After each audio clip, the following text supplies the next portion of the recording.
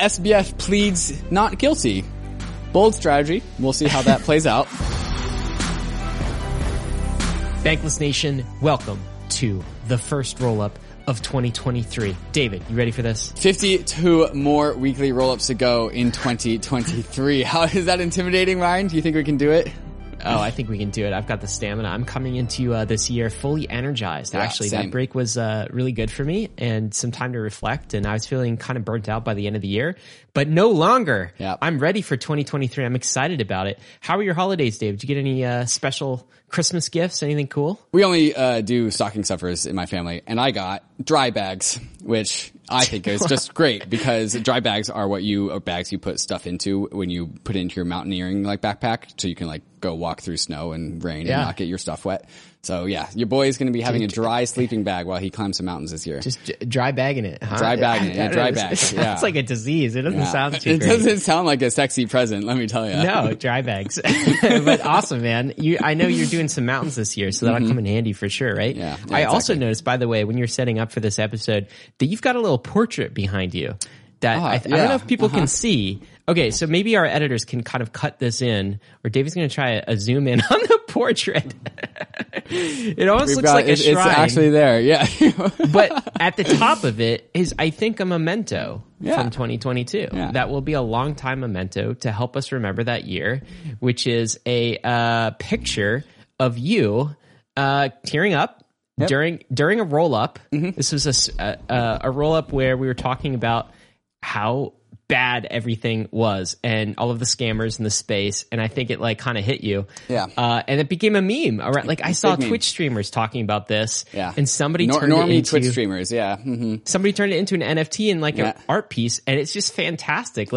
Crying crypto bro is probably what mainstream might tag this. No, for that's 2022. exactly why it got caught traction in the gamer Twitch sphere. The person that painted this really phenomenal piece of artwork, I'm going to zoom in on it again, is actually a Hexagon. That was a Hex community member that I bought. For bought people that who aren't thing. familiar, that's just somebody from the Hex community, right? Yes, exactly. That's what they call them, Hexagons. Yeah. Okay. It's a really good watercolor, and I paid them 100 USDC and they shipped it to me. Yeah. That's awesome. I love that. I Well, also anyway, think that so far that marks the bottom.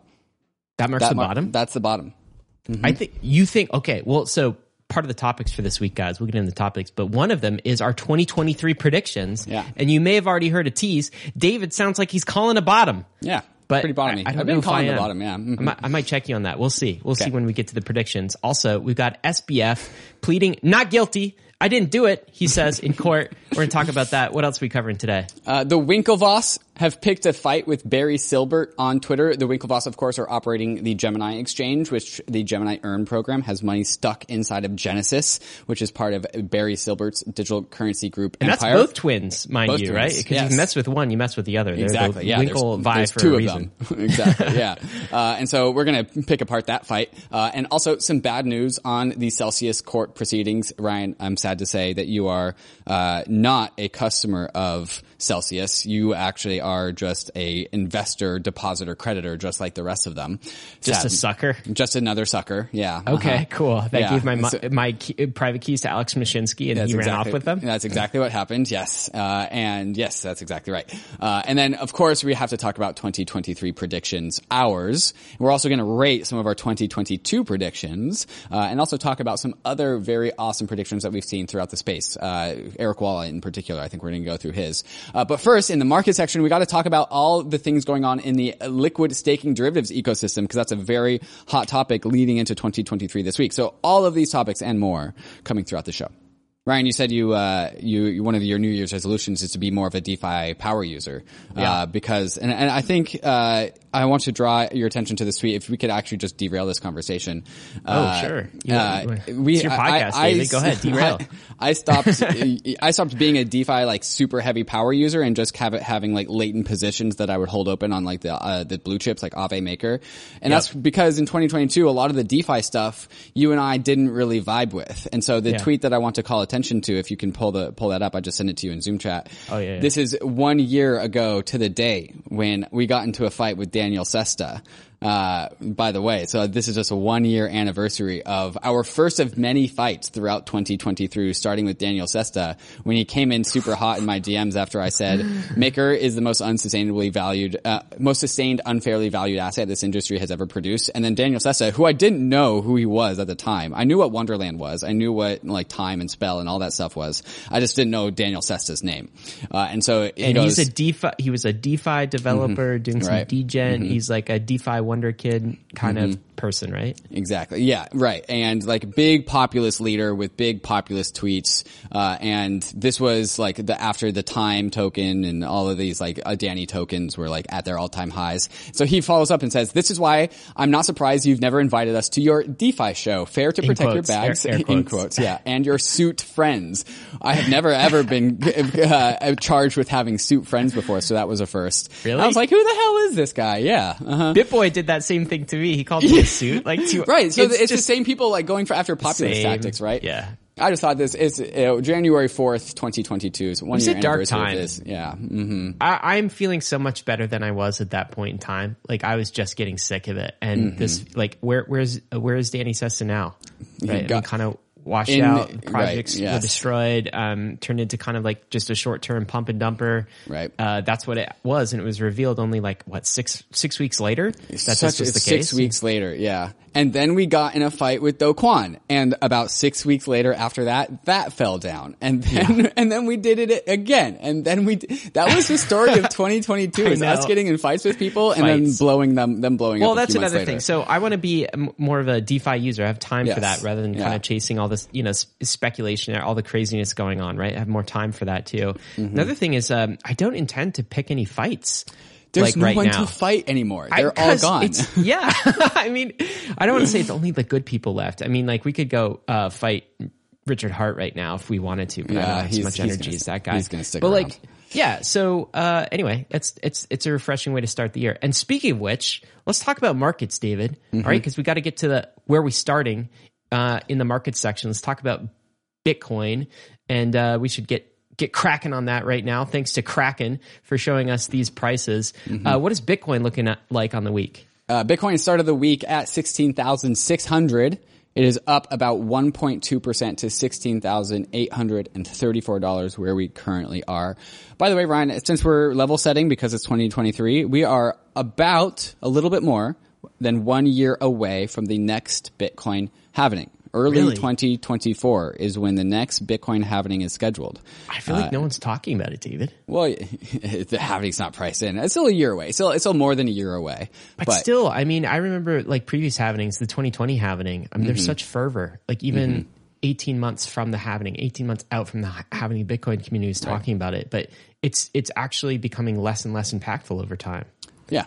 I mean, and that checks out, right? Because every halvening has like 50% less magnitude than the halvening prior. It's like an asymptote, right? But also just like Bitcoin isn't as a center point of this industry as it was 4 years ago. Let's look at the year for Bitcoin. Down on the year, huh? Big down on the year. Big down on the year. Down 60% on the year.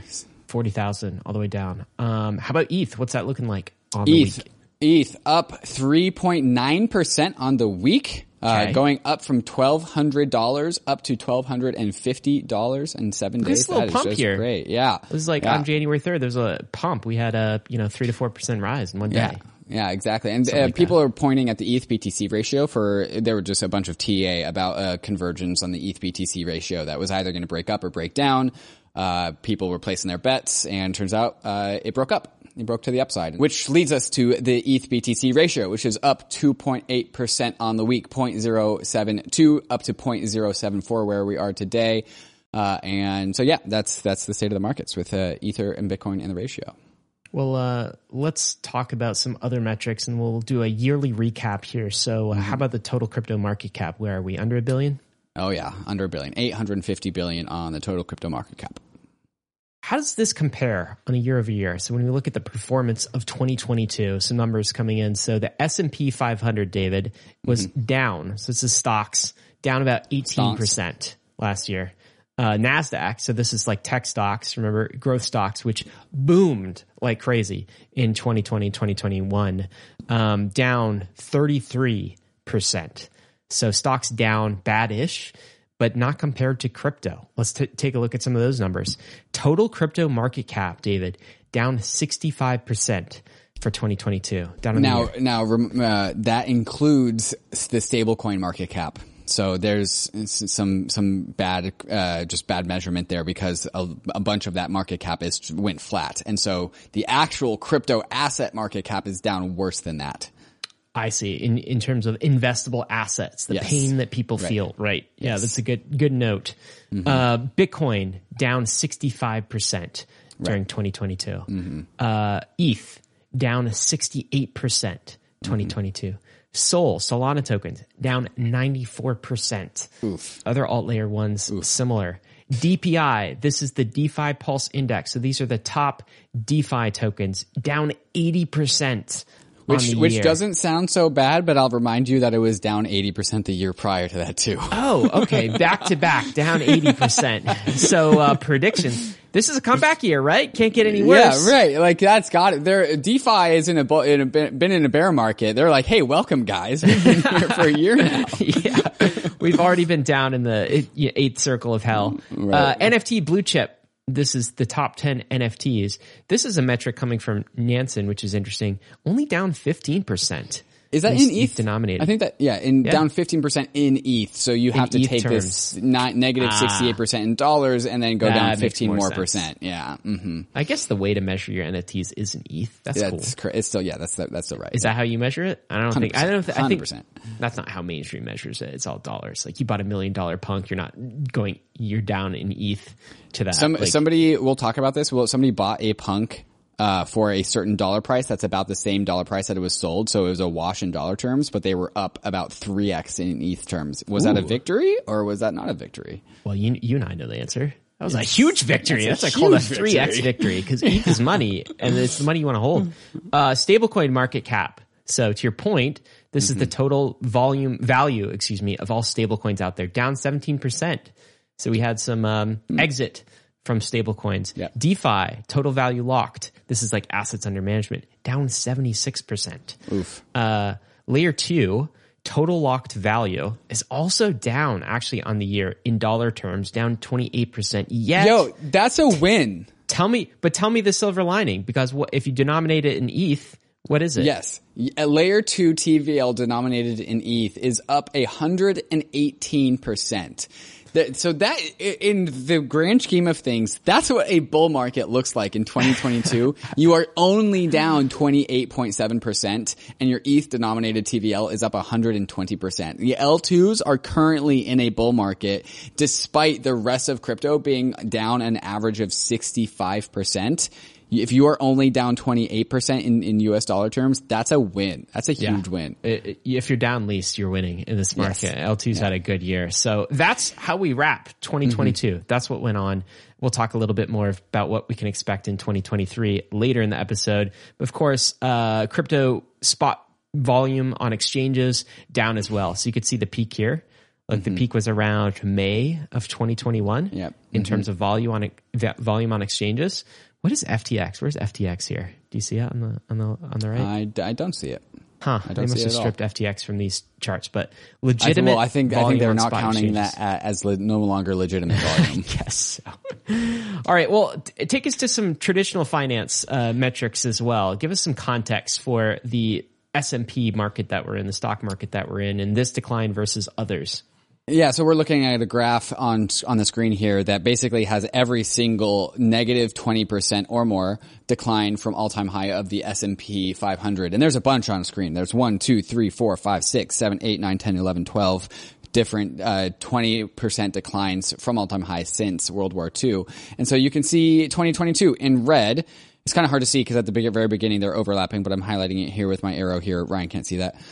In red, we have it 2022. And I would say it's among the herd. It's definitely on the lower end of the herd, as in it has dropped faster than the herd of these many, many, many different declines. But I would say mostly par for the course, slightly worse, but also like we're in the middle of it. It could continue. It's not over yet. It's not over necessarily. It kind of looks a little bit at this point like the way 2007 looked. Right. And so we are declining at about the same pace that 2007 was, except we are not at that point of 2007 where it was declining as much as we were, and then it went down like 2 to 2.5 times more. Yeah. Well, so that's interesting. There's some fear for you guys. Well, so if we get a 2023 that matches in the stock market 2007, then we're down another 30% from here, basically. Yeah, we got way more to go. Yeah, and that could take another 9 months to play out, something like this. Yeah, exactly. That's like worst case scenario for sure. We also had this 8.3 trillion was wiped out of the stock market in 2022. If that's a headline number for you as well. Yeah. What is Michael Burry's take on inflation? I thought that was interesting as we entered this year as well. Yeah, Michael Burry is calling for the peak of inflation. He says inflation peaked, but it is not the last peak of this cycle. We are likely to see lower CPI, possibly negative in what's 2H 2023? The second half of 2023. And the U.S. in recession by any definition. The Fed will cut and government will stimulate, and we will have another inflation spike. It's not hard. So that's what he's saying. We've currently spiked. But it's not going to be the last spike that we will see, but we're going to come down for it and then we'll spike again. And then he's probably saying we're going to come down from that spike and then it'll spike again thereafter. I think that's what he's calling for. This is kind of when we talk to some of the macro experts who we like and respect. Lynn Alden, for instance, in the summer, this is kind of what she was predicting basically, that we would be able to slay the beast, but then it would return and it would just be basically chop from inflation from here on out. We're going to just trade blows between inflation and our insurmountable debt problem. And so we're going to be like, oh, inflation, it's too high. We need to raise interest rates. And then we'll raise interest rates. And like, oh, interest payments, they're too high. And then we'll go back and we'll just bounce back between those two things. A bright spot in the crypto markets recently, crypto asset markets have been, liquid LSD. What is LSD, David? Explain what those are and show us some numbers here. So LSDs are liquid staking derivatives, not the compound made by Albert Hoffman in 1947. Wow, did you know that? Odd amount about that. Yeah, let me tell you. Albert Hoffman. Yeah, 2 N's on his name.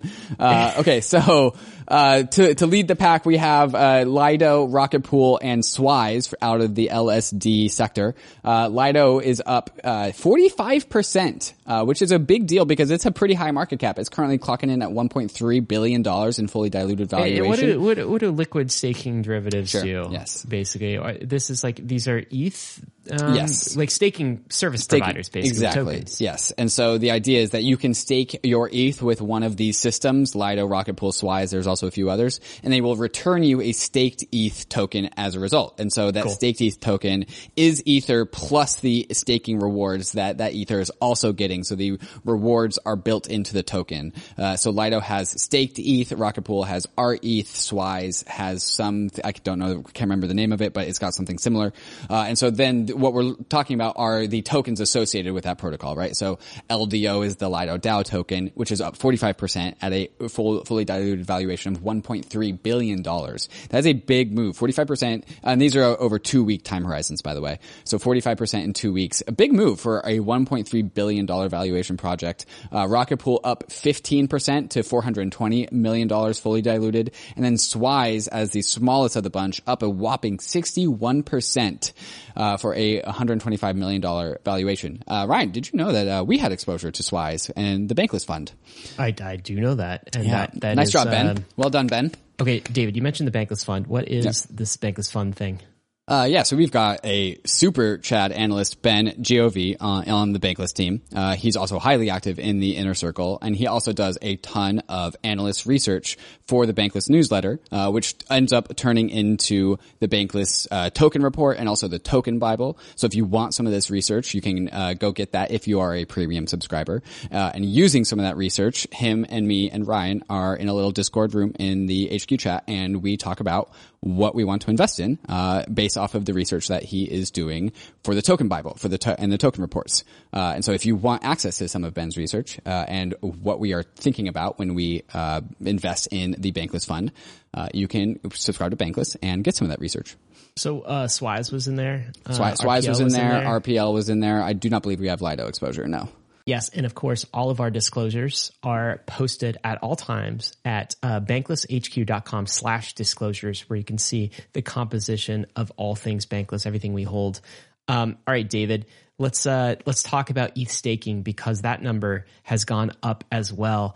We're looking at total ETH deposited, 16 million or so ETH. I don't know what percent that is, about 13%, maybe close to 14% of all ETH Ether supply is now staked. Mm-hmm. That's a big deal. Of course, it only goes up and to the right because withdrawals are not enabled. But it can't go down. This thing has never not gone up and to the right. That thing is just an absolute rocket ship. So 16 million Ether staked. Wow. Like not too far away from 20 million. A big event catalyst, I think, this quarter is the question of will we actually get withdrawals enabled maybe this quarter or shortly after into the next quarter? And what will happen to this number once withdrawals are enabled? I think David and I have said before, we don't think it'll go down that much. Others are a bit more bearish on this, say it'll decrease dramatically, and that will be a net negative for Ether. I'm still keeping the bull position on that. I don't think this number goes down very far, even post withdrawals. When withdrawals are enabled, I still think it creeps up, and we definitely finish the year higher than when we started. But what's your take on this? Oh, I think that's exactly right. I think that there'll definitely be a short-term decrease because people will withdraw.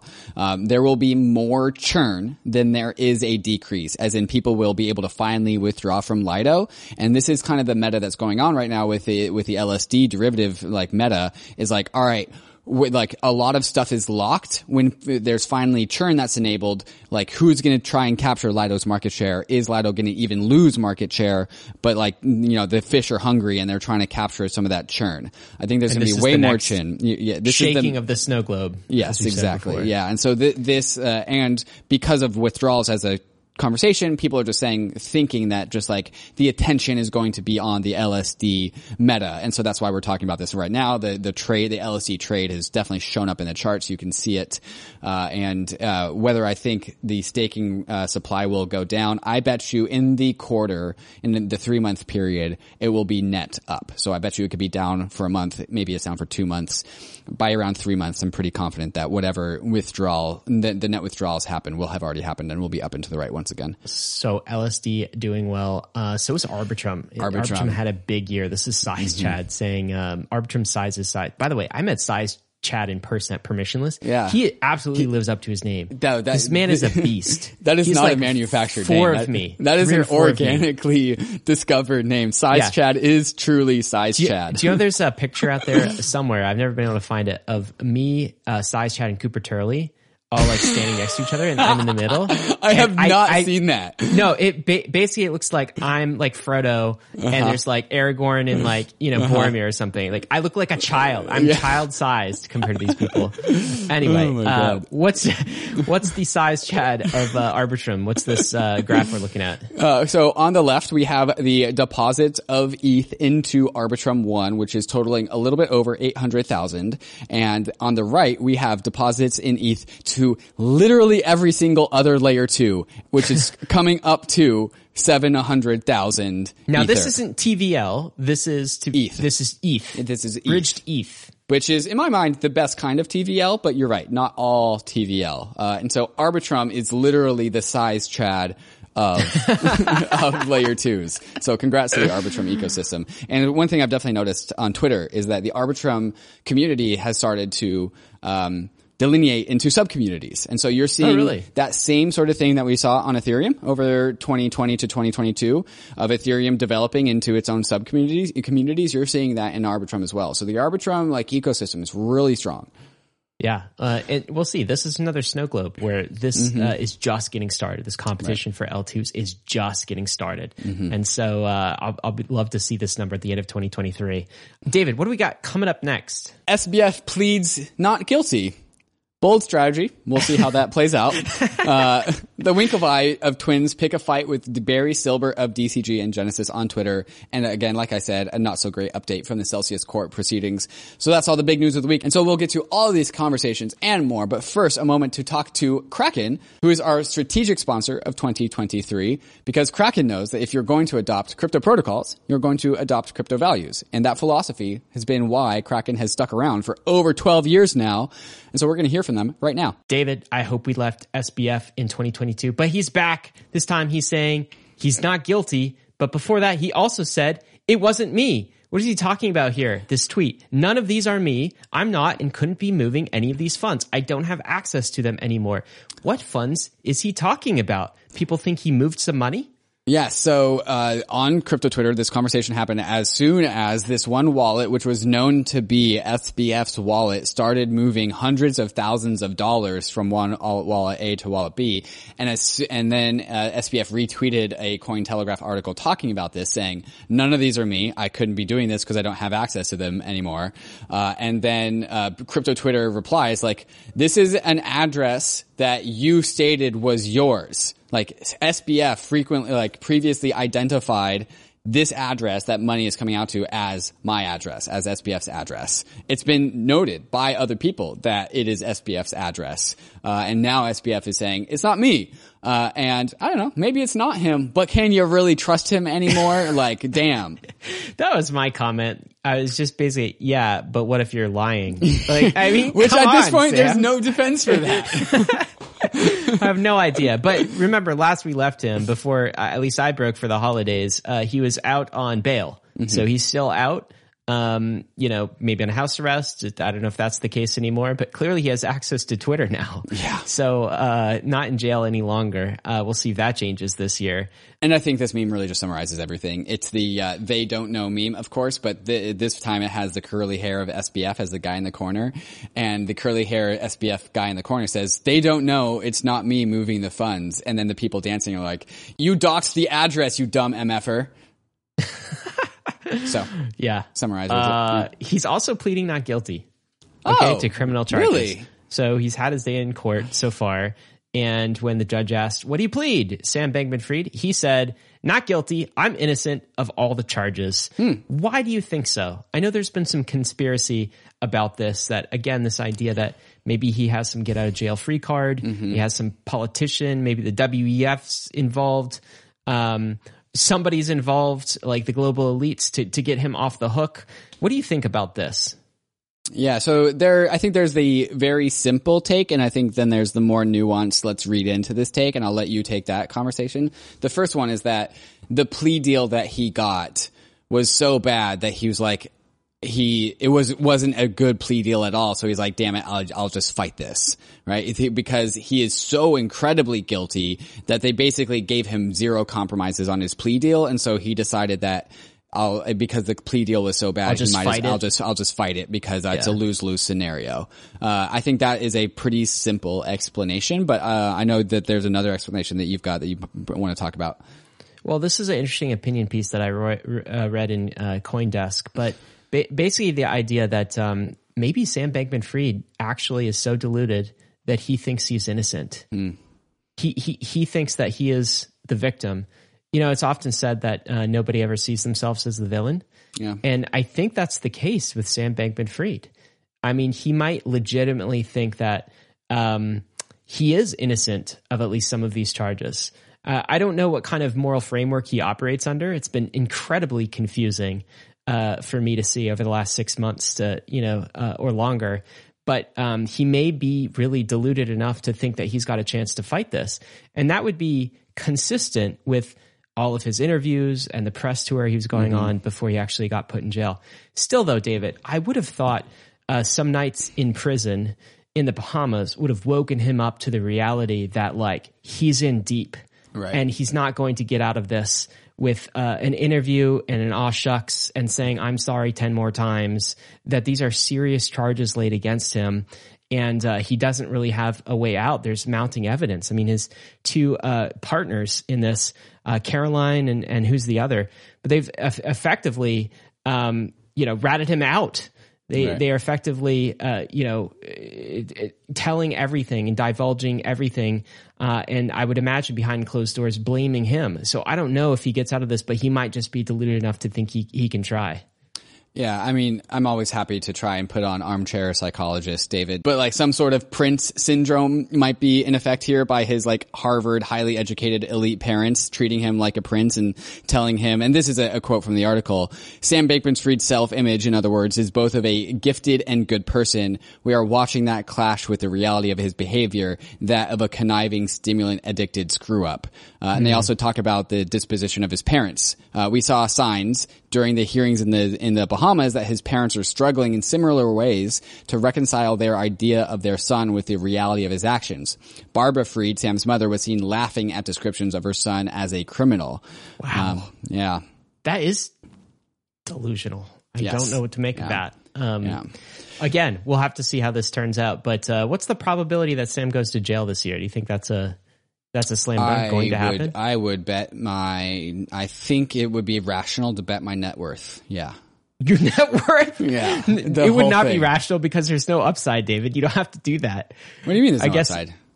Well, I bet it like double or nothing. If I'm right, it's a double or nothing. Yeah, if I'm right, my net worth doubles. Yes. Oh no, I wouldn't do that. You wouldn't do that? I definitely wouldn't do that. I think that's a rational bet. I think so. Well, I would say I'm 90% certain is how I'd phrase it. That so will you put 90%? No, I'm not going to put any money on. This is like betting on Ripple or doing something like this. Like, no, I don't do that either down or up. I don't bet against it. Who knows what could happen? The world is a very strange place. Let's talk about the Winklevosses versus Barry Silbert, talking about a strange place that we're in. They put out an open letter on Twitter this week. What does this say from Cameron Winklevoss? Yeah, it's basically a damnation of Barry Silbert and Digital Currency Group and how it is up to Barry to make things right again, that Barry has the power to make things right again, and he's not doing that. And so I'll read one specific paragraph. The idea in your head that you can quietly hide in your ivory tower and that this was all will just magically go away, or that this is someone else's problem, is pure fantasy. To be clear, this mess is entirely of your own making. This is Cameron and Tyler Winklevoss to Barry Silbert. Digital Currency Group, of which you are the founder and CEO, owes Genesis $1.67 billion. That is the money that Genesis owns to Gemini earned customers and other creditors. You took this money, the money of school teachers, to fuel greedy share buybacks, illiquid venture investments, and kamikaze grayscale net asset value trades that ballooned the fee generating AUM of your trust, all at the expense of creditors and all for your own personal gain. It's now time for you to take the responsibility and to do the right thing. Wow, pretty damning. And that actually kind of paints a picture that is pretty similar to what was going on with FTX, right? Like taking in customer deposits, doing illiquid venture capital bets and like share buybacks and all. That's kind of what SBF did, perhaps in a much more above board fashion. But this is what the Gemini twins are charging Barry Silbert with. Barry Silbert, who's been very quiet on Twitter lately, woke up from his hibernation, if you will.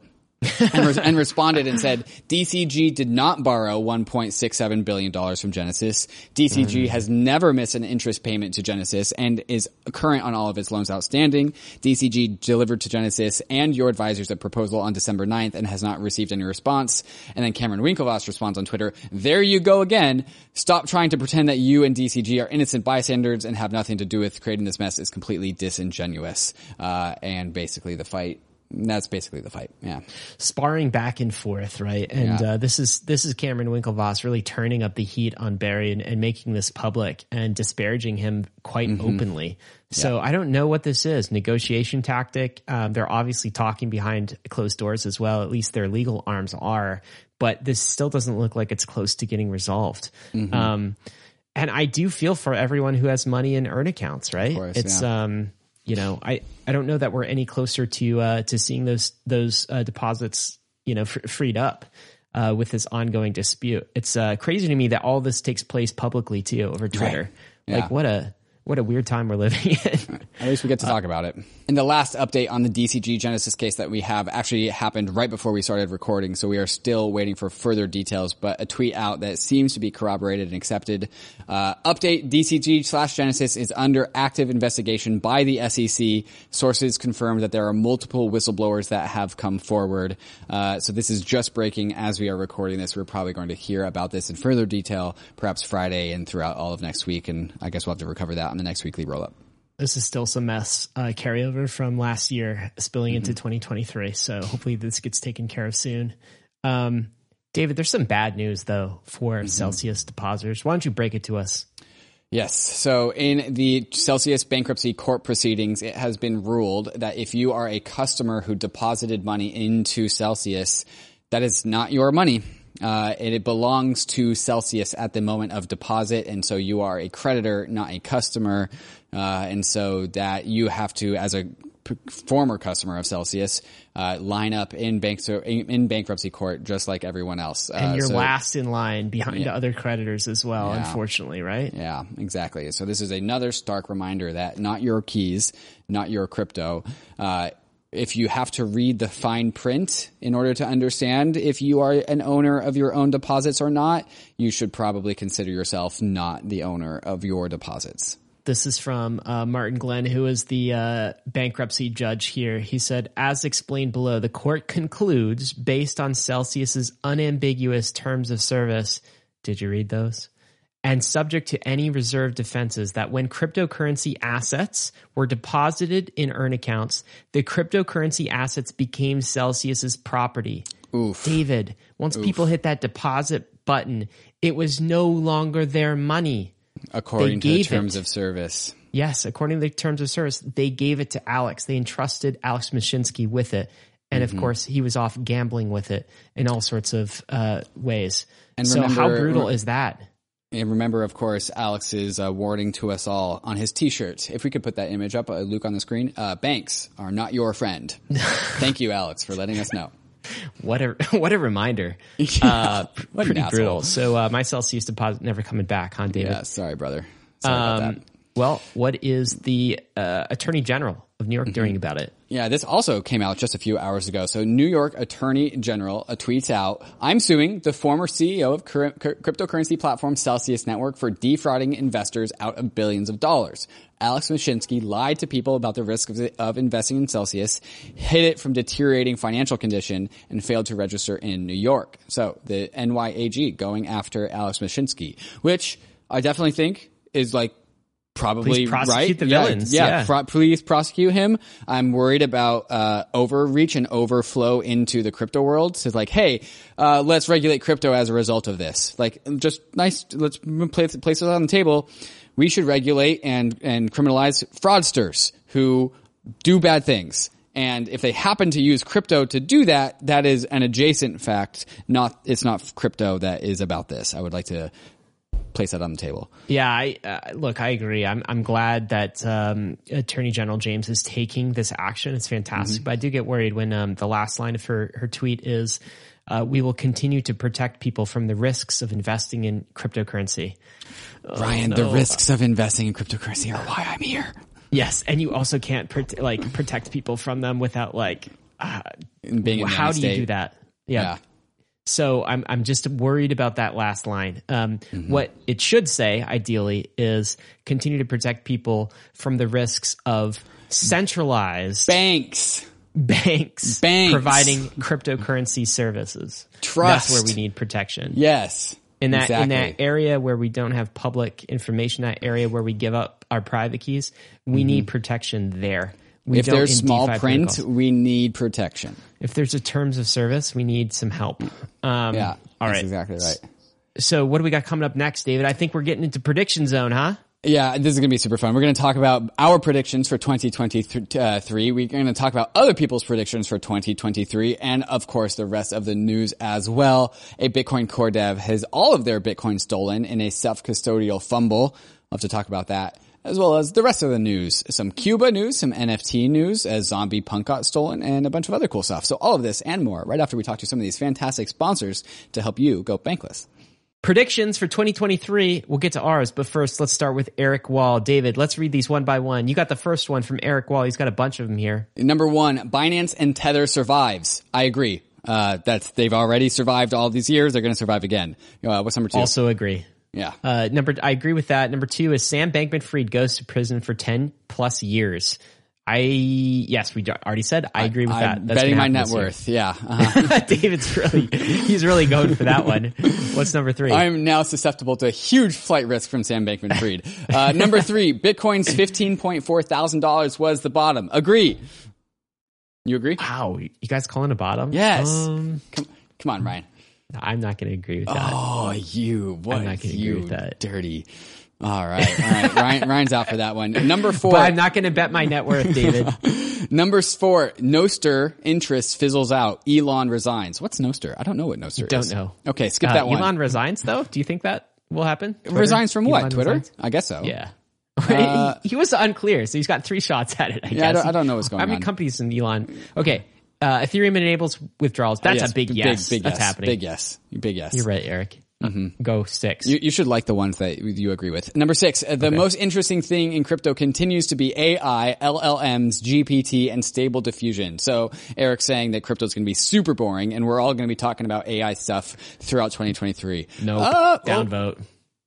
I don't know. Actually, man, AI is pretty interesting. We're going to be talking about crypto. It's not going to be the most interesting thing in crypto. Come on. That would be a super boring year. I'm not a slam dunk. No on that one. Or yes on that one. Okay, moving on. I will bet my net worth. Solana $8 was the bottom. Agree.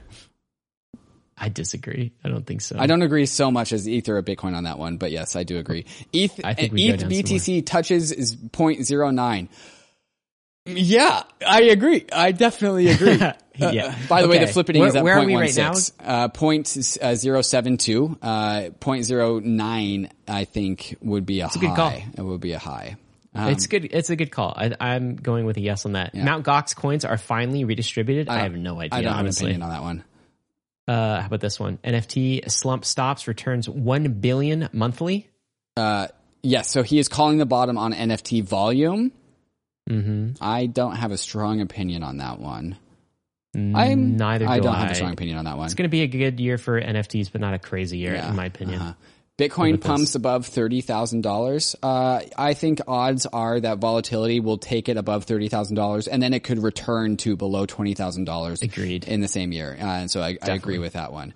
That's the thing is, I don't think we've hit lows yet, but I also think we'll be over 30K at some point. At some point, this yeah. year. 12 months is a long time. Ethereum 80% OFAC compliance was the top. Agree. Big agree. OFAC compliant blocks are down only from here on out. The SEC brings a case against Hex, drops below a cent. What do you think? At least one of those two things will happen. Yes. Okay, I'll go with one of those two things. Do you know what the price of Hex is right now, Ryan?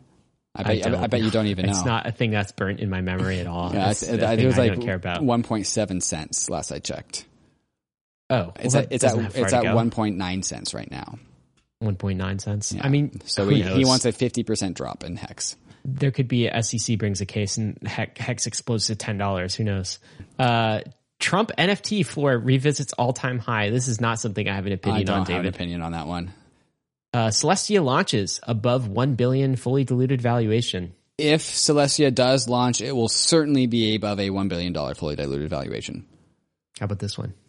16, Taproot adoption doubles and hits 3%. Okay, I'm not sure if this is a real prediction. This is actually Eric Wall just being mean about Taproot and Bitcoiners. I don't know what he's this just means. saying what that Taproot adoption doubles, and that means it's going to hit 3%. Okay. He's just being mean in that one. No new Bitcoin soft fork. Agree. Yeah, that's probably a pretty easy one. Look at this one's hard though. 18, Cardano finally drops out of the top 10. I'm not sure I could say that. I'm also not. It's at number 9 right now, Ryan. It's got Polygon on its heels at number 10. But the next biggest thing that I believe in that follows after that is Lido. and that's at number 12. And so the Lido market cap right now is $6 billion dollars. I think this is hard to define because of course it's going to fall out of the top 10 at least once next year. Easy, slam dunk. But does he mean for a sustained period of time? You know what I mean? Like, or fall permanently out? I think he's implying it stays out of the top 10. That's what I think he's implying. And yeah. I don't think that's going to happen. There's not strong contenders. It's not. Cardano's got $9 billion valuation. Somebody'd have to replace Cardano right now. And it's like right now a lot of these top 10 are trading on meme power. Who has the meme power to replace it? Yeah, we would need another stablecoin to make its way to the top 10. That could happen. A stablecoin, DAI could could knock Cardano out. Anyways, let's move on. DAI? That'd be big. Yeah. Risk Zero changes the game for ZK rollups, enables smart. I don't know what that. Risk Zero? Risk Zero, it's a EVM parallelization, I think, startup. Ashley Schapp was explaining it to me in ECC. This must be something Eric invested in. Yeah. Sorry, Eric, maybe not. Ethereum layer 2 TVL reaches above $10 billion. I want to say yes to that. Definitely yes. I want to say yes to that. No, I'm a hell yes. We have a long way to go. 7 right now. No, we're at 4. We're at 4 right now. 4. Okay. Well, we've been near before. We've been close to 7. That's why I remember that number. I think it can hit 10 billion. Yeah. Lightning Network public channel capacity stays below 10K, so he's bearish on Lightning. Yes, he's always been yes. Ooh, wow. Coming in at 22, Larry and Frank leave the block and start their own competitor. Wow. That is a hot prediction. At this point, this has to just be meme predictions.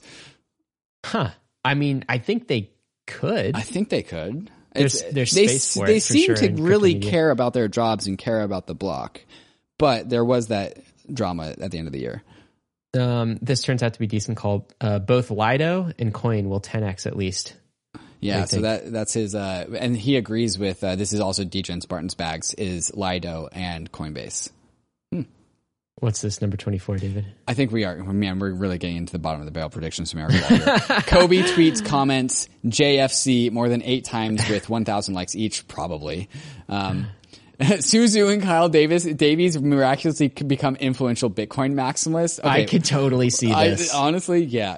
Vitalik graduates from crypto after Ethereum's migration to proof of stake. Vitalik will feel like he owes both it to Ethereum and himself to step back slightly, probably by taking up a few non-crypto responsibilities like AI or charity. You know, I don't know if it's 2023 that Vitalik does something like this, sometime. But I can totally see I could totally see this. Yeah. Yeah, not quite yet, in my opinion. But I think this last part, taking up a few non-crypto responsibilities, I could totally see that. But graduating from crypto is too strong. I don't think so. I don't think so. Rehypothecation of ETH stake becomes cool. It's called restaking and liquid staking. We'll see a lot more of this. Yeah, of course. Yeah. That will happen. Novogratz doesn't get any new tattoos. Yes, he does not get any new tattoos. Or at least he doesn't tweet about it. 29, Do Kwon is caught. I don't know. He's in Serbia. He's in the place that you can't catch him in. You can catch anybody anywhere, don't you think? Is he tweeting Who's lately? coming after him? I don't know if anyone's coming after him. So you think, no, he's not going to get caught? I'm saying I'm not betting. Interpol notice. Red notice, man. Oh, that's right. All I'm saying is I'm not betting my net worth on it. All right. Last one. A bit late, but Luke Dash Jr. loses his Bitcoin. This is how you know talk about that later. Mean. Yeah.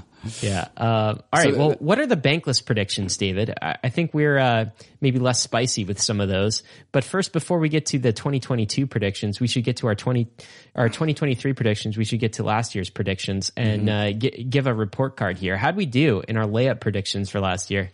So Ryan, you and I this time last year were bullish, and it was also the top. Okay. And so sounds like you're justifying something. I'm just saying we were bullish when it was the top, and so all of our bullish predictions are so crypto crosses new all-time highs. That did not happen. These are our layup predictions. And so these were the ones that we all kind of felt were true as a company. We all kind of came together. It's like, all right, what are the easy ones? So we didn't do so great. Crypto crosses new all-time highs. Did not get that one. ETH2 merge happens. That totally happened. Total crypto market cap reaches $5 trillion. We only hit 3 trillion, so we did not get that one. Bitcoin gets adopted by another nation state. We got that one, but I will say just barely. CAR. What's CAR? This is, It's a country in Africa. So this is Central African Republic. Okay. Adopted it in June. Right. Didn't happen. Ethereum becomes a $1 trillion network. We didn't get there. We only got to about 0.56. Half a trillion. Yeah. Layer 2 reaches $25 billion in total locked value. We only got to 7. Oof. NFT sales hit $30 billion. Which totally happened. It hit $30 billion by April.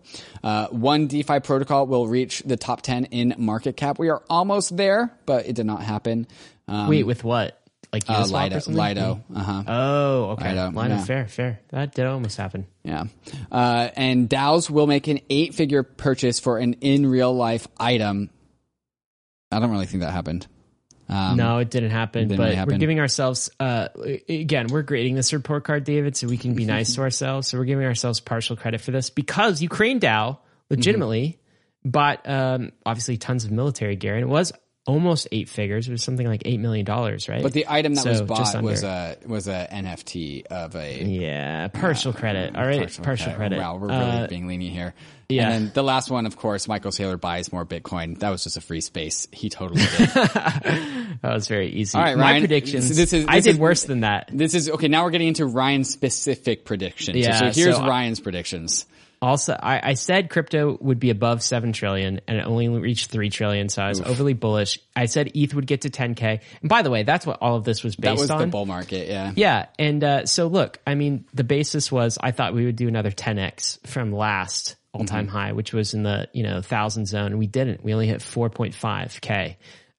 Doesn't mean 10X isn't happening. It means it didn't happen in 2022 it's and still probably happening. won't in 2023.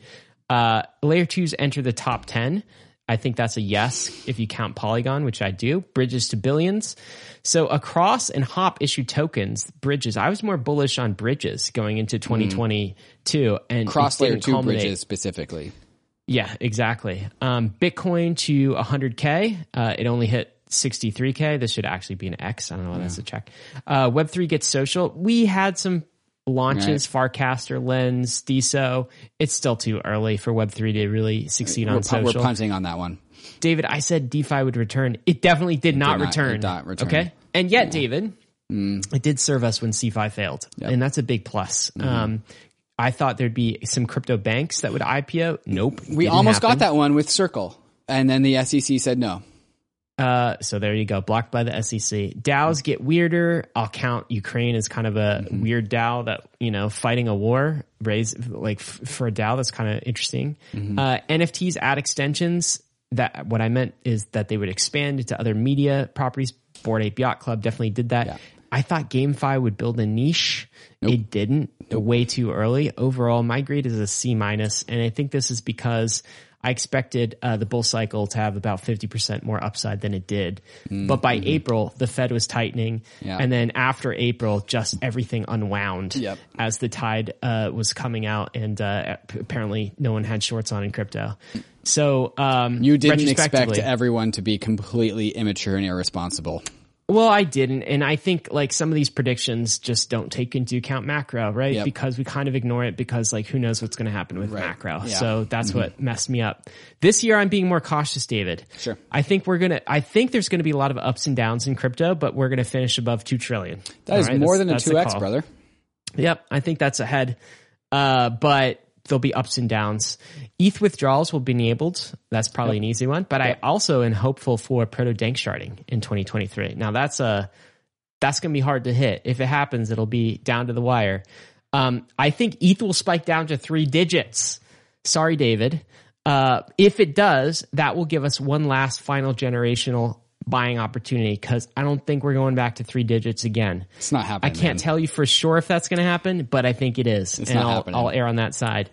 Ethereum outperforms Bitcoin, but we don't get a flippening next year. A crypto law almost gets through Congress. It won't be the end of the world. It'll just be something watered down. I am super bullish on layer 2 still, David. This is probably the biggest call, the biggest reach here. I think layer 2's reached 25 billion. Eric Wall called for 10 billion. Whoa. I'm saying 25 billion in TVL. Whoa, all right? Bro. So that's bullish. I just carried over. I copied and pasted from last year, right? It's going to happen. And if it doesn't happen next year, I'll just copy and paste and it'll happen in 2024. DeFi rebuilds back to TVL of 125 billion. We'd have a ways to go there. I think that's like a 5x or 4 or 5x or something like that. So those are some of my predictions. What do you got? Do your report card first. All right. Here's my report card. I led with the bear market never comes. I don't think there's a phrase I could have phrased that by and not been more wrong. David. So that was wrong. So you were a super cycler. I mean, dude, we had just broken off into all-time highs. We had just hit all-time highs, and like the momentum was continuing. Like I had the ETH to 10K mine slide just like everyone else. I was dishing out that Kool-Aid, but you said it this way, which is different. The bear market never comes. The bear market definitely comes. My next comment was crypto newbies care less about centralization worries. And I'm claiming victory on that one because what did we learn? Celsius, FTX, like exchanges, blah, blah, blah, blah, blah. But I'm also betting on the complete opposite for 2023. So I'm going to take the victory on that one. The merge happens. Got that one right. ETH competitors try to fix their monetary supply schedules. I have not seen any lick of that whatsoever. All of these It's still not. It's still not. Yeah. I'm claiming all of these ETH competitors still have currently their heads buried in the sand about their oversupply of block space and therefore oversupply of token issuance schedules. Solid fee markets arise on an ETH competing chain. That did happen for a moment on Avalanche and then it went back to zero. My next prediction was optimism and Arbitrum develop into thriving metropolises. And I think that happened. Definitely. Yeah. Big time. And I also thought that EVM equivalents will push optimism into dominance. Didn't happen in 2022, but I'm still holding out for this one. I think EVM equivalence is the long game and optimism has been pioneering that. NFT flipping, loses steam. Definitely did. Yeah, definitely did. Retail ran out of money, so it became less profitable for everyone. I made a claim that Rye receives adoption tailwinds. This was during inflation, big inflation moments. And so I said, as a result of inflation, Rye will receive adoption tailwinds. I will say that Rye certainly received mindshare adoption, but that did not translate into real adoption. No, not at all. It's unfortunate because it's a really cool project. Yeah. Mm-hmm. Bored Apes flips punks. I predicted that. And I also linked to a video because why did Bored Apes flip punks? Because security-like properties. Did I just trigger a bunch of Bored Apes? Then go watch the video that's linked in the release that we're talking about right now. Web3 will become adopted as a household name. That kind of happened, but not really in the way that I wanted it to. Yeah. It's definitely a household name. And then the last 3 predictions I made. The bankless meme picks up speed. That happened because of FTX, so thanks for that. Politicians rise to defend Web3 protocols. Tom Emmer and Pat Toomey, shout out to you guys for helping me be right on that one. And then Bankless keeps delivering. This was one I was in control over, and so that's a free space. Yeah, that's a free a good space. And we got a lot of things coming out more. So I was given a grade by our newsletter editor, a B. That's good, David. Some good predictions there. So what do you have in mind for this year? What's your 2023 predictions? My first and foremost prediction centers around Ethereum scaling factor. And this is this metric that is being pioneered by Layer 2 Beat. Ethereum's current scaling factor is 2.4, as in all of Layer 2s are doing 2.4 times the amount of transactions of the Ethereum Layer 1. I think we are going to see that number increase to 5. So there will be 5 times the number of transactions on Ethereum Layer 2s as the Ethereum Layer 1. I think that's safe. I definitely think that's happening. Mm-hmm. At least one generalized ZK EVM will open up its playground for users. So this is ZK Sync, this is Scroll. But I do think this dark net ecosystem will maintain its lead ahead of the rest of the ZK EVMs. Collectible NFT communities will increasingly look like Balaji's network stake thesis. And the only ones that are going to make it through this bear market will survive by injecting utility into their assets. That's my hot take there. Ethereum DeFi blue chips will outperform alt layer 1 tokens and layer 2 tokens, by the way, for that matter, because Ethereum DeFi has already been in a bear market 1 year ahead of everyone else. Wow, that's maybe your boldest prediction yet because we've had 2 back-to-back 80% down years. Well, maybe we have an 80% down year in blue chips and DeFi actually has an up year in that industry. DAOs still will not have their shit together. Figured out, probably. Most DAOs will continue to operate at a loss in a this is fine while the room is burning manner. One or a few DAOs will attempt to focus on their P&L, and that will eventually come to be reflected in their token price. Whether that happens by the end of 2023, hard to say. I always like to say, Ryan, on Bankless, there's always a bull market somewhere, and I think this one will be signed in with Ethereum. And this will be a current reoccurring topic throughout 2023 as we see more websites with How do we measure that, Ethereum though? powers. There's not really like a token. You just think number of adoption-wise? instances of logins with private keys. Logins, instances with private keys. And then the last three here, Bitcoin maxis will continue to become more and more insane and disconnected from reality. Corey Clipston specifically will spearhead this effort. Nice job. Dual encroachment from the CFTC and the SEC will push crypto into its only safe place, the intangible land of decentralization, aka they're coming for us, and the only way out is through decentralization. And then lastly, Richard Hart will still be here. He'll find a new scam to promote after Pulse Chain wears off. And also, Ryan, did you know that his last name was Schuler?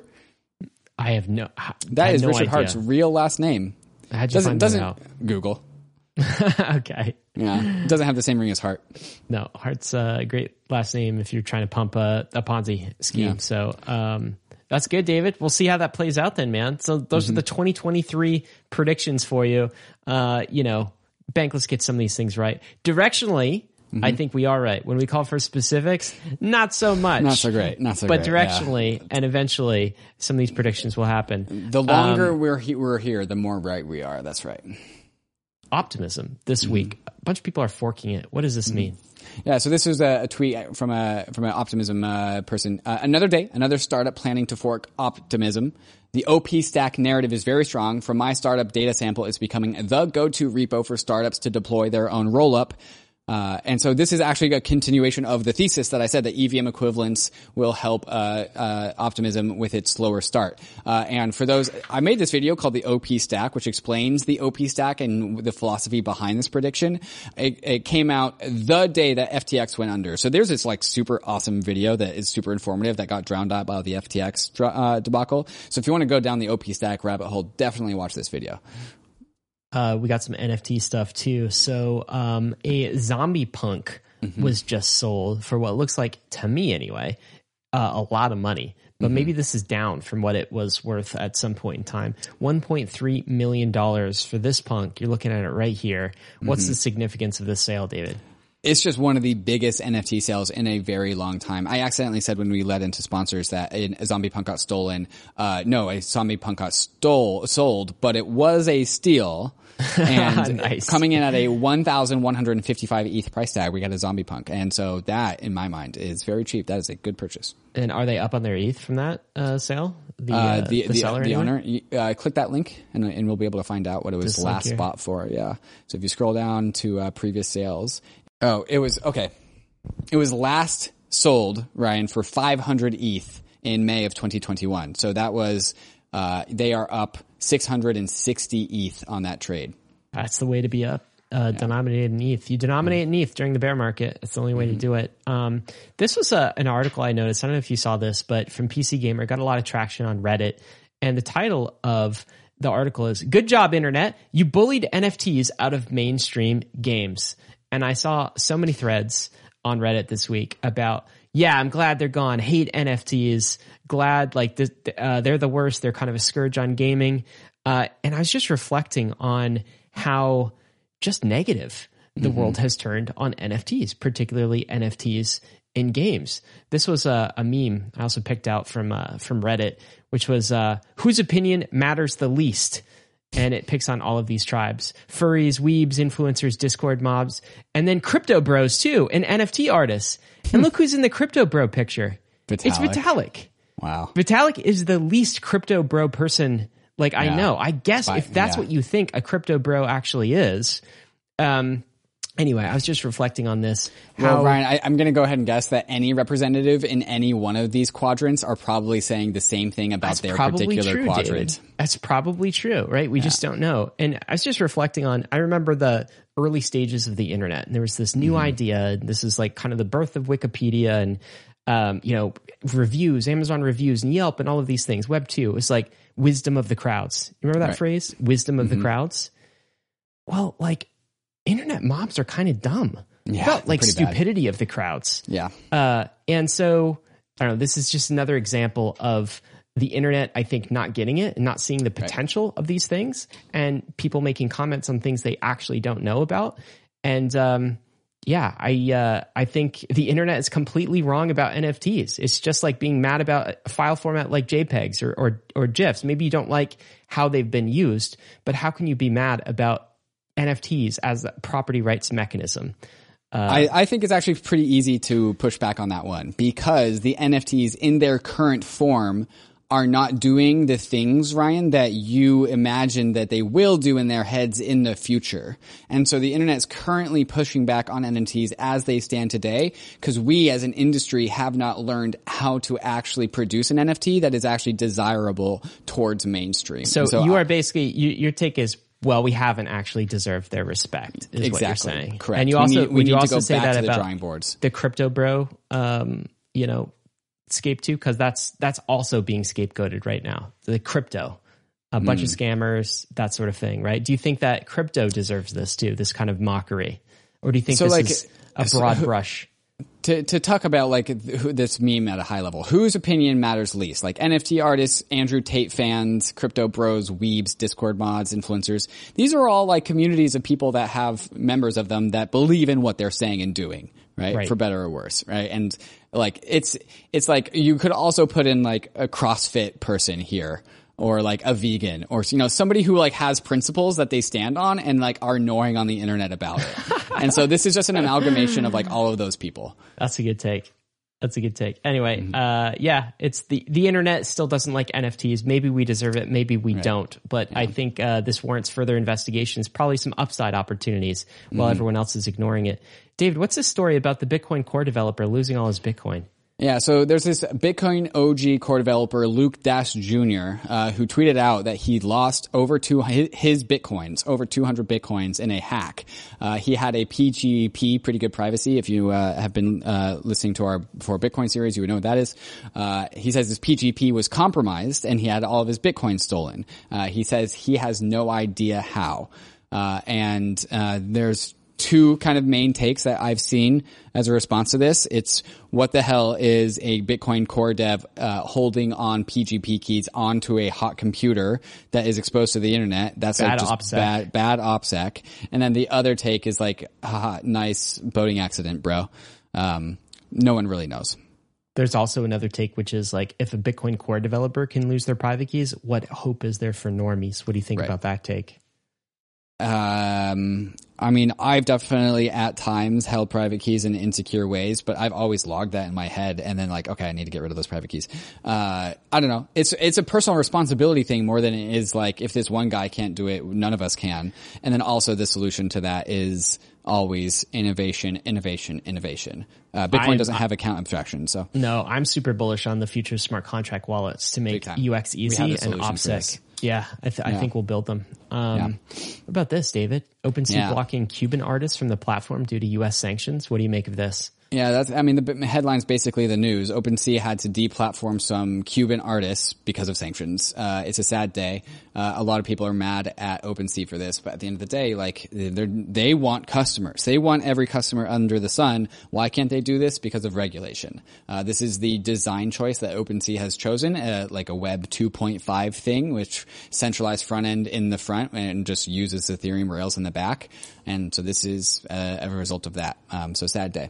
Yeah, it's unfortunate, but as long as these sorts of prohibitions don't happen on the protocol layer, that's where they matter most, right? Yep. So NFTs can still be deployed if you're in Cuba or wherever you are in the world, and you can access it. Just can't access OpenSea, unfortunately.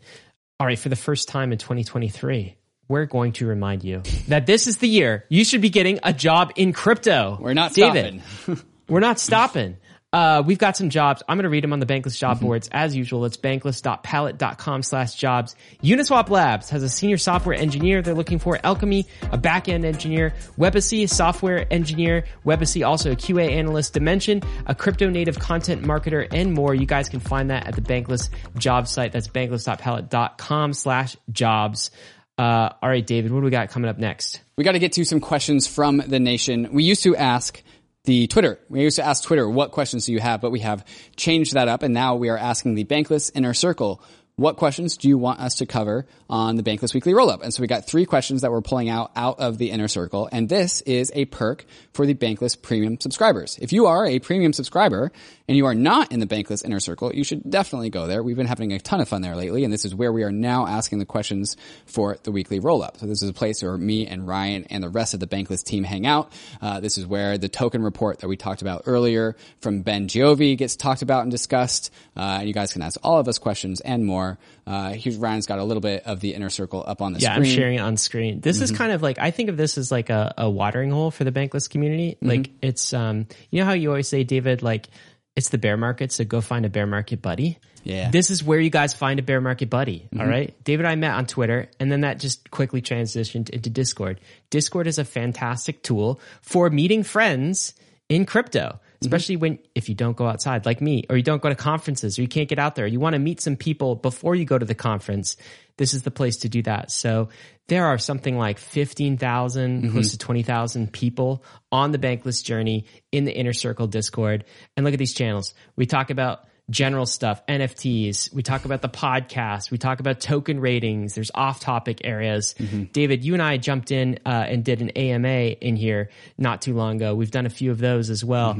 So there's a section in the Inner Circle Discord with a question we're going to answer in just a minute from Hashara. Is there a layer 2 that is IBC compatible? This is Cosmos standard IBC. Or would it be possible to build one? Such an L2 would remove the need for multi-sig bridges between different ecosystems and would greatly benefit the entire crypto universe. We ask questions like this. We answer questions like that in the Inner Circle. So it's a great place to meet the Bankless community and level up on the crypto journey. And David, how do people become Inner Circle members and go premium? Sure. There is a link in the show notes for you to go click that button, and it'll take you to where you can sign up for Bankless Premium, and then you can ask some of these questions here. We're also in the middle of planning our ETH Denver in real life event for the Bankless Inner Circle. It's going to be our first one. We're super stoked for that. Shall we get into the questions, Ryan? Yeah. So why don't we start with that first question that was just asked? So is there a layer 2 that is IBC compatible, and would it be possible to build one? What's the answer to that question, David? Yeah, sadly, this is where the lines are drawn between what Ryan and I call different countries. IBC is the rules of the Cosmos ecosystem. The EVM are the rules for the Ethereum ecosystem, and sadly, you cannot cross those lines without having to change languages. And what that means is that we cannot cross lines with our assets either without having to have a trusted intermediary in the process facilitate that service. So there is no way to build an IBC layer 2, because if you are building a layer 2 on Ethereum, you are specifically creating a very formalized relationship with the Ethereum layer 1, and you cannot have 2 layer 1s that you consider equal. You have to pick a single layer 1 to adhere to the rules towards. So if you are building a layer 2 on Ethereum, you cannot build an IBC compatible, a Cosmos compatible app chain as your Ethereum layer 2. It just doesn't work like that. I'm sad to say. Is it possible that it will in the future? I mean, is there research ongoing about this? I don't think that's possible. I do not think that that is a possible thing to do. So this kind of goes back to why you and I are like kind of like maximalist in the sense of there's going to be a very low number of ecosystems because all of these cross layer 1 like communication bridges are just fundamentally insecure. And so it makes sense for from a security perspective for there to be a fewer number of chains that all adhere to the same rules. And that's why Cosmos actually fits inside of a lot of the Bankless philosophy that we've been talking about, and why the multi layer 1 thesis just does not work. Yeah, what's interesting about Cosmos, if you want, like we did an episode with Zaki about and Sunny from Cosmos about this very thing, and they talk about this idea of mesh security, which is sort of interesting, where a set of app chains can kind of share the same security in some way that starts to simulate a little bit what Ethereum is doing. Of course, Ethereum is just saying with its layer 2 ecosystem, hey, everything is secured by and settles on layer 1. So you don't have to worry about that problem of, diluting your security when you transition from one chain to the other with IBC. This question is from PD in the Inner Circle. On the return of the bull, ETH becomes significantly deflationary, and at the time a significant amount of ETH is staked, scarcity could be an issue. While good for price, Could it be damaging for the system? Is there a mechanism in 1559 to control the level of deflation? And so this is the concern, that the ultrasound economics of Ether are so good and so strong that Ether becomes so scarce that its price is so high that we just don't want to use it inside of DeFi. We don't want to transact with gas. It's just overly deflationary. And this is actually a question that I asked Justin Drake directly. And so if you want to hear this answer from Justin Drake, there is an interview I did with him on YouTube about this very thing at DevCon. Basically, first and foremost, there is a limit as to how much Ether we can burn. As Ether goes up in price, you burn less. And so it doesn't just burn straight to zero supply. The more you burn, the harder it becomes to burn more. So the lower supply of Ether there is, the more resistance there is to further burn. And so this is why people like Justin Drake thinks that we kind of asymptote somewhere between like 60 and 90 million supply of Ether. And so there will always be enough Ether to go around. And then the other thing is, like, Justin Drake in his answer, delineates between what he calls collateral money and debt money. And collateral money is like Ether, bearer assets, bearer instruments, and you want collateral money to always go up in price. And then you want debt money, like dollars, to always go down in price. That's kind of how our economy works out, because then no one ever gets liquidated if their collateral goes up and their debt denominated value goes down. And so this is actually the foundations of a very robust economy, and there aren't the concerns that, like, there's just not enough Ether to go around doesn't really, like, actually play out in economic terms. Yeah, another way to term that is, collateral money is like store of value money, right? And debt money is more what you want for a medium of exchange. We don't actually think that Ether is going to make a good medium of exchange, right? Something like a stablecoin is a much better medium of exchange. Something like DAI, for instance, or even RAI can be a much better medium of exchange than Ether. But as Ether accrues value and gets more valuable, then it becomes a better collateral money. There's more economic bandwidth. We haven't talked about that concept in a while, but that applies here too. All right, last question for you, David. This is from Cell Norokos. Norokos, yeah.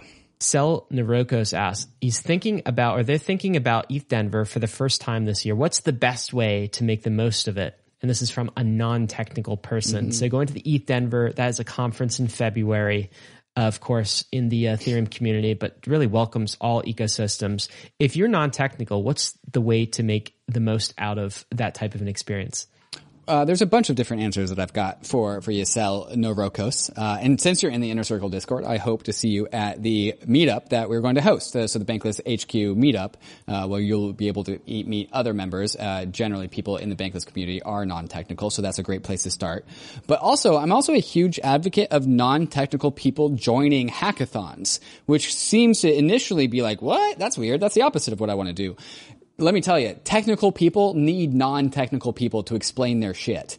And so if you can market something or promote something or write a presentation and present things that technical devs aren't very good at presenting, there is always a supply gut for non-technical people joining hackathons to be like the marketers, the promoters, to actually do the pitch. And that can really make or break a lot of hackathons, hackathon projects. So that's definitely a very strong way to get involved there as well. And then overall, ETH Denver has developed into a more and more non-technical conference, even though it is a hackathon first and foremost. The first ETH Denver I did in 2018, I just went to every single booth one by one, and I was like, hey, what are you guys doing? Hey, what are you guys doing? You just talk to people. You just talk to people. And then you meet other people who are listening to your questions, because some people are just really shy and they have questions, but they just don't. They're too shy to ask them. So they'll listen to you ask questions for people at the booth. And if you're asking good questions, people will pick up on that. And so like booths are conversation starters. And so that's what I recommend if you are a non-technical person going to ETH Denver. Go to the Inner Circle meetup, sign up for the hackathon as a non-technical person, and talk to people at the booths. And talk to everyone. That's probably good advice, right? Yeah. Come say hi to me. All right, takes of the week. We got the first one. What are we looking at from Taha Zafar? Taha Zafar. So this is a meme. This is a very old meme, and it's funny to see this resurface. And it's basically a picture of two Legos. One is Ether, one is Bitcoin. And Ether actually has the little Lego dimples that let other Legos like latch onto them. And BTC is just completely smooth. And so it's just a funny illustration. I think this meme actually came from the Money Legos meme, which I created way back when. I don't know if I can pat myself on the back on that one. But yeah, so this is the Money Legos meme, except Bitcoin's without the the composability part. Why remind people of this? Like this tweet got a lot of traction. Yeah, I just don't think people have seen this meme in a very long time. Yeah. Huh. So they're like, oh, this is new. What a great way to articulate it. Right, no, we got that one. This is an old meme. Yeah. Mm-hmm. This is interesting from Domothy. So he says this is about the ossification in particular of Ethereum. I think the question is about when is Ethereum going to ossify? So when are all of the changes going to be in? The roadmap fully complete and the code is not touched anymore. Domothy says, ossification is a Bitcoin meme. In my opinion, the Ethereum equivalent should be homeostasis. The chain self-regulates to keep its core properties intact forever. Through cryptographic means first, then cryptoeconomic means, then through the social layer as a last resort. Really interesting, really good take. I think ossification is out. Homeostasis should be the goal. What's your take on this? I just thought that this was a really elegant way of differentiating the end game of Bitcoin and Ethereum. Bitcoin loves to talk about how ossified it is. And from the Ethereum perspective, we consider that like fragile, and also they did it too soon. The homeostasis balance of Ethereum, whenever I hear a biology word in crypto economics, Ryan, I get super excited. Homeostasis just means imbalance and self-regulating. And if something is deviated from a particular set point, then it naturally and organically returns to a homeostatic balance. I just really, really like that. And then also the order of operations of first fix things with cryptography. And if that doesn't work, then do it with crypto economics. And if that doesn't work, then you have to go to the social layer in order to fix something that breaks. Well, a perfect example of this to me is like, let's say quantum computers come out and both Bitcoin and Ethereum need to be quantum resistant. If you're ossified and the code doesn't change, how do you become quantum resistant? Right. Well, you really can't. Yep. You have to break the ossification principle, right? But if you're going for homeostasis, then you acknowledge that the principle of both Bitcoin and Ethereum is for it to be secure. And obviously that means quantum resistant. And so you upgrade the protocol as necessary to adapt to that new reality. Now, nothing fundamentally has changed about the core values of the system. You're just updating the cryptography, right? But you can't say it's ossified if you're still making code changes. And of course, we're going to need to be making code changes for both Bitcoin and Ethereum moving forward. And I think Ethereum acknowledges that. I really like this mental model, homeostasis. I'm going to start using that. Thank you, Domothy. 100%. Here's another take, David. You say this one. Yeah, so this is a take from Ryan Sean Adams. Let's be clear on one thing. David and I are not journalists. We just like talking about crypto stuff. Ryan, when you tweeted out this meme, this tweet, I definitely saw the same tweet that you did right before that caused. Oh, really? Yeah, that inspired you to write this tweet. What was it? It was the person who was in our Twitter was like, why doesn't Ryan and David talk about Polkadot? Like, at some point it's like, it just doesn't interest me. It's bad journalism. It's bad journalism. You guys aren't doing your jobs. I'm like, who defines what my job is? No one does. And we just, Ryan and I just talk about stuff that we like. And that's like, as people like sometimes read into like there's this grand conspiracy is like we're not covering Chainlink and we're not covering Polkadot and we're not covering my favorite ecosystem and like what's the conspiracy here? It could be because we just haven't gotten there, guys, because we're busy. Yeah, we're super busy. It could also be just like we're not interested in the moment, right? But it could also be like this idea. I think of a journalist as something different. It's almost like, in a way, David, a true journalist is doing something even like more sacred than you and I are doing it. Right. Like what I would say is, what are we? We're just like investors on the crypto journey, on the bankless journey. Like we care deeply about these values. We're going to talk about them. We're excited by the technology, by what's going on. We're excited about the social movement. What a journalist does is something different. They need to be getting at kind of like the ultimate facts and truth of circumstances. So like even in these roll-ups, I mean, we're doing our best when we report on things or we talk about things to uncover the truth, but we're not doing like deep journalistic investigation on the things. We're just giving our takes. We're giving our takes, right? And so, but that, like, I have a ton of respect for real journalists, and I would love to have more real journalists who are doing the deep work in this space to uncover truth, even if it's uncomfortable, and talk about that truth. It's just not what you and I are doing. It's not what we do. And I just tweeted this out just to kind of make that, make that clear. And I hope that's clear to you, Bankless listeners. We try our best on here. We're pursuing what we think is interesting in 2023.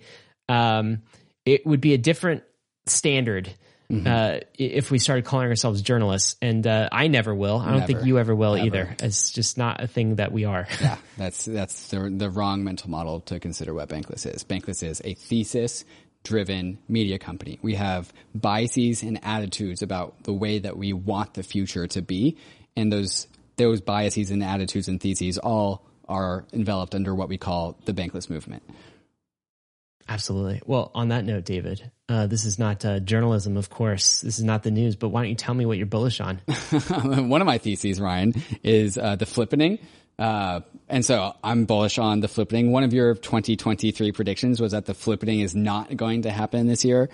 I'm not necessarily going to predict that it is, but I definitely think it's on the table more than what people think that it is. I think Ether versus Bitcoin can go up way faster than what people expect because of we are in proof of stake with EIP 1559. Like, we are in a new paradigm of Ether price action. And so, like, the previous coupled relationship that we had with Bitcoin from proof of work, I think, is much more broken. And so I tweeted out this tweet: the lappening is going to be 10 times easier than the flippening. What's the lappening, David? Oh, I'm so glad you asked. That's your private meme. Yeah. Yeah. And so the flippening is when Ether flips Bitcoin in market cap, as in with Ether as an ecosystem, Ether market cap is worth more than Bitcoin. The lappening is when Ether is worth 2x what Bitcoin is. And what I'm saying here is that it's taken a ton of work to even come remotely close to the flippening. We're like less than 50% of the way there, although I do think we're closer than we perceive it to be. What I'm saying is, once we do flip Bitcoin, when we get to 2x Bitcoin, which is the lappening is when we go 2x the market cap of Bitcoin. That is going to be 10 times easier than getting to the flippening. Because once you flip Bitcoin, it's so easy just to do it again and again and again. Can I ask you, why do you care about this? For someone thinking like, oh, is this just David's bag bias? He has much more ETH than he has Bitcoin. I don't even know if he has any Bitcoin. 0 Bitcoin. So of course he's talking about ETH. Right. Does this matter beyond like your bags, David? So this goes back to kind of why we made Bankless in the first place, is we had theses and ideas about how crypto economics works, and we didn't feel like the rest of the crypto world had heard these theses and no one was broadcasting them. And the whole ETH is money thesis is largely where Bankless started. Back in 2018, 2019, when you and I were first getting to know each other, like, the whole like ETH is money thing was a very contrarian bet. And so we came together over that shared like frustrations. Like, why don't people understand Ether? Like, this protocol. Also DeFi, David. Also DeFi, yeah. And so like the Ether is the best crypto asset of all time, if not the best asset in the world ever. Is one of our foundational theses that has pioneered like our own thinking in this space. And as a result of my belief on that, I have purchased a bunch of Ether because that aligns with my theses and beliefs about how the future of crypto will be. And so my claim is that the crypto economics of Ethereum is just 10, 100 times more sound than Bitcoin's. And I expect that to show up in the price sooner or later, especially after the merge and proof of stake and EIP 1559. So this is a bet based on a thesis. Mm-hmm, yes. How about this? What are we looking at? This tweet, David. Right. Okay. So this is there's two charts here, and we're looking at the first one. This left chart is how bullish, if you believe in the flippening thesis, this is roughly about how bullish you are. The Ether flips Bitcoin. ETH to Bitcoin ratio. This is the ETH to Bitcoin ratio chart, and I've drawn a green line at the end to indicate where I believe that we are going. We are currently at 0.074, and I think we will. This is what people who believe in the flippening think that we're going to do. It's like, oh, we're going to flip in Bitcoin at like 0.17. And that will take somewhere between 1 and 3, 4 more years to get that done. And so that's what this chart shows. Yeah. This is what the typical flippener believes.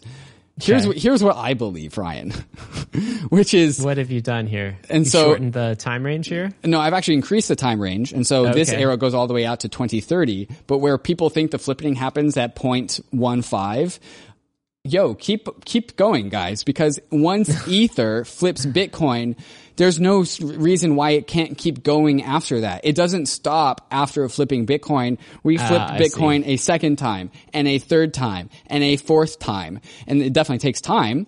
But by the way, so when you put it the ratio, the other way you could that this could play out is Bitcoin collapses. Sure. It could go down versus Ether for sure. Do you think that's a possibility? I don't think Bitcoin collapses. That worries some people. I don't think Bitcoin collapses. So I just think it has a cap on growth. Stagnant. Yeah.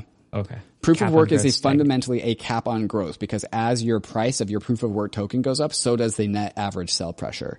And so the arrow at this point, where it's pointing to, Ryan, is at 0.7 ETH to BTC. So that is Ether being worth 10 times more than it is right now in Bitcoin terms. So that's 5 Bitcoins. So I'm saying by 2030, Ether is 5 Bitcoins.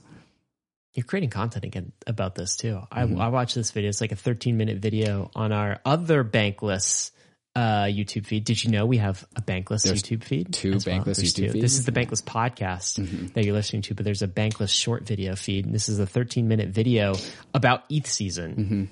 Got me bullish, David. That's my job, watching brother. This video. It's fantastic. That's my job. I get people. All right, so David's bullish on ETH, and that's what I'm bullish about relative to Bitcoin, huh? Yeah, that's exactly right. What are you bullish on, Ryan? I'm just being a user again. I get to be a user again this year. Everyone was obsessed with speculation last year, and I'm really excited about using some new tools in crypto. I feel like I have more time to do this. I feel like the builders are continuing to build, and the whole narrative is less about speculation. It's more about try new things. This is crypto.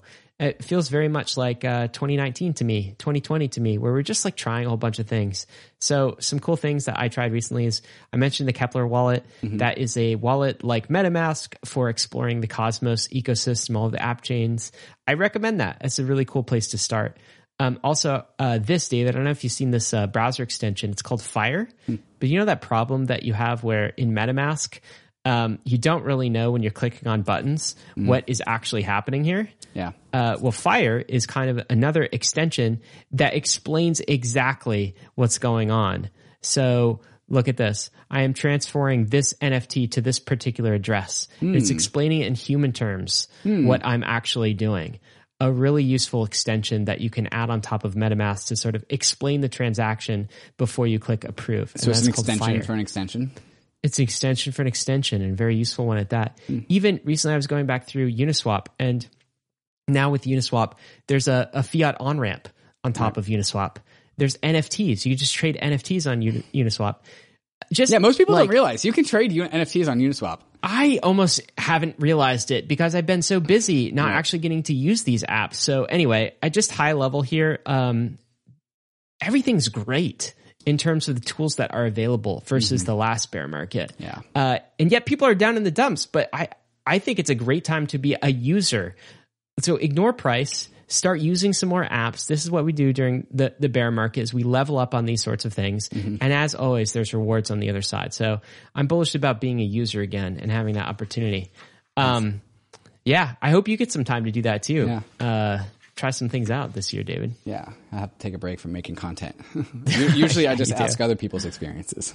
Yeah, exactly. All right, what do we got? Meme of the week this year. Meme of the week. Okay, so we have a picture of SBF in a nice suit and a backpack, and I'm not going to bother to try and sing this, but you can hear it in the background. You should. Making my way downtown, scamming fast, made Luna crash, I'm homebound.